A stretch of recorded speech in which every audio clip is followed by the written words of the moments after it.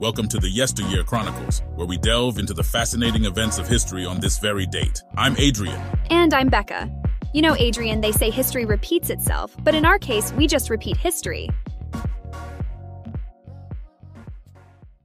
On this day in 1809, Mary Kies became the first woman awarded a U.S. patent for her innovative method of weaving straw with silk and thread. This breakthrough was particularly significant as it came during a time when women had limited rights and opportunities. Kies' invention not only boosted the American hat industry, but also opened the door for other women to receive recognition for their ingenuity. A trailblazer, indeed. Meanwhile, on May 5, 1886, the Bay View Massacre occurred in Milwaukee, Wisconsin. 7 workers were killed when state militia fired upon a crowd of protesters demanding an 8-hour workday. This tragic event highlighted the tensions between laborers and authorities in the late 19th century, as workers fought for fair wages and better working conditions. A dark moment in labor history. Lastly, on this day in 1985, the Bitburg Controversy took place when President Ronald Reagan visited a German military cemetery where members of the Waffen-SS were buried. The visit sparked outrage and protests, particularly among Holocaust survivors and their families, who felt that honoring the memory of SS members was a dishonorable and insensitive act. How did the Bitburg Controversy affect U.S.-German relations at the time, and what was the general reception in the United States? The controversy strained the relationship between the two countries, but it also highlighted the lingering tensions over how to confront the legacy of the Holocaust and the complexities of post-war reconciliation. In the United States, the visit was met with widespread criticism from various sectors, including politicians, veterans groups, and Jewish organizations. The Reagan administration's decision to proceed with the visit, despite the backlash, led to further scrutiny of its handling of the situation. It's interesting to see how such a diplomatic decision could have far-reaching consequences and spark an important conversation about historical memory and reconciliation. Indeed, Becca. These events remind us of the complexities and nuances that often accompany the process of healing and moving forward from the dark chapters of history.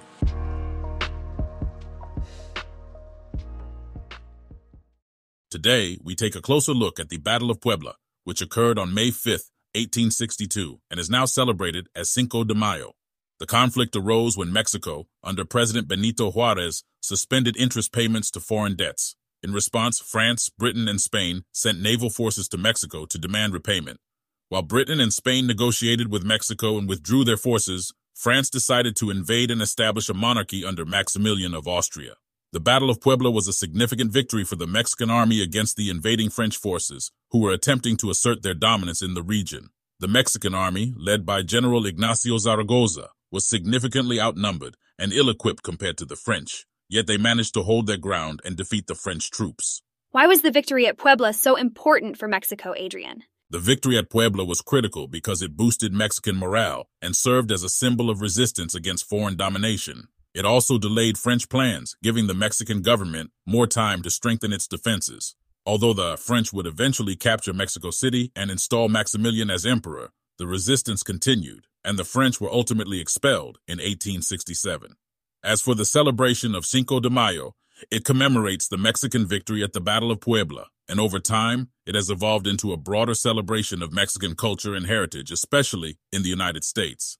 It's important to note, however, that Cinco de Mayo is not Mexico's Independence Day, which is celebrated on September 16th. It's fascinating to see how a single battle can hold such significance, and even give rise to an annual celebration. Thank you for sharing that with us, Adrian. You're welcome, Becca. The Battle of Puebla is a reminder of the resilience and determination of the Mexican people in the face of adversity, and it's a story worth remembering and honoring. Our second deep dive delves into the International Military Tribunal for the Far East, which was established on May 3, 1946, to prosecute Japanese war criminals after World War II. Following the model of the Nuremberg trials in Europe, the Allies set up this tribunal to bring justice to those responsible for war crimes, crimes against humanity, and crimes against peace in the Pacific theater of the war. The trials, held in Tokyo, were presided over by judges from 11 Allied nations, including the United States, the Soviet Union, and China.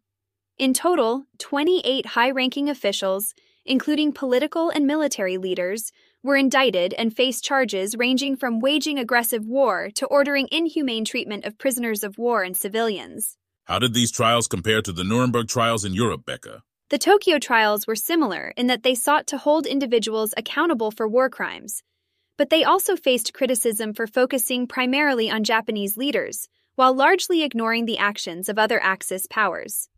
Additionally, some critics argued that the trials were an example of victor's justice, as the Allied powers defined and enforced the rules of the tribunal. Despite these criticisms, the trials were groundbreaking in their pursuit of accountability for war crimes and establishing a precedent for international justice. They lasted more than 2 years and ultimately led to the conviction of 25 of the 28 defendants, with 7 being sentenced to death, including Hideki Tojo, the former Prime Minister of Japan. The legacy of the International Military Tribunal for the Far East is complex. While it played a crucial role in documenting and punishing war crimes committed during World War II, it also left a lasting impact on Japan's post-war development and reconciliation with its neighbors. The trials contributed to Japan's pacifist constitution and renunciation of war, shaping the nation's path toward recovery and its role in the international community in the years that followed. It's a testament to the importance of addressing the atrocities of war and working toward justice and reconciliation. Thanks for shedding light on this crucial moment in history, Becca. You're welcome, Adrian. It's essential to remember these events so that we can learn from the past and strive for a more just and peaceful world. On May 5, 1903, the influential culinary expert James Beard was born. He became a prominent figure in American cuisine, authoring numerous cookbooks, teaching cooking classes, and hosting cooking shows that brought gourmet techniques into everyday American kitchens. A true pioneer in the world of food.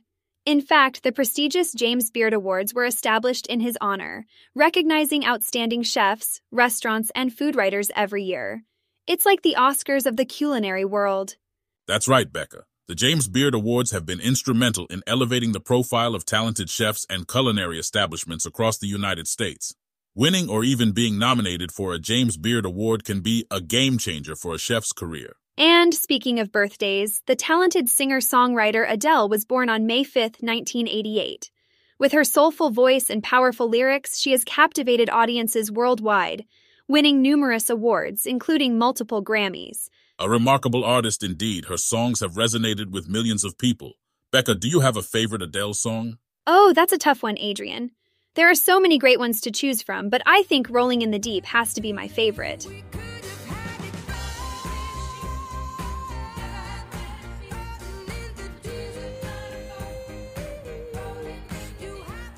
Rolling in the Deep is a fantastic song, but I also enjoy the emotional depth of Someone Like You. Adele truly has a unique talent for conveying powerful emotions through her music.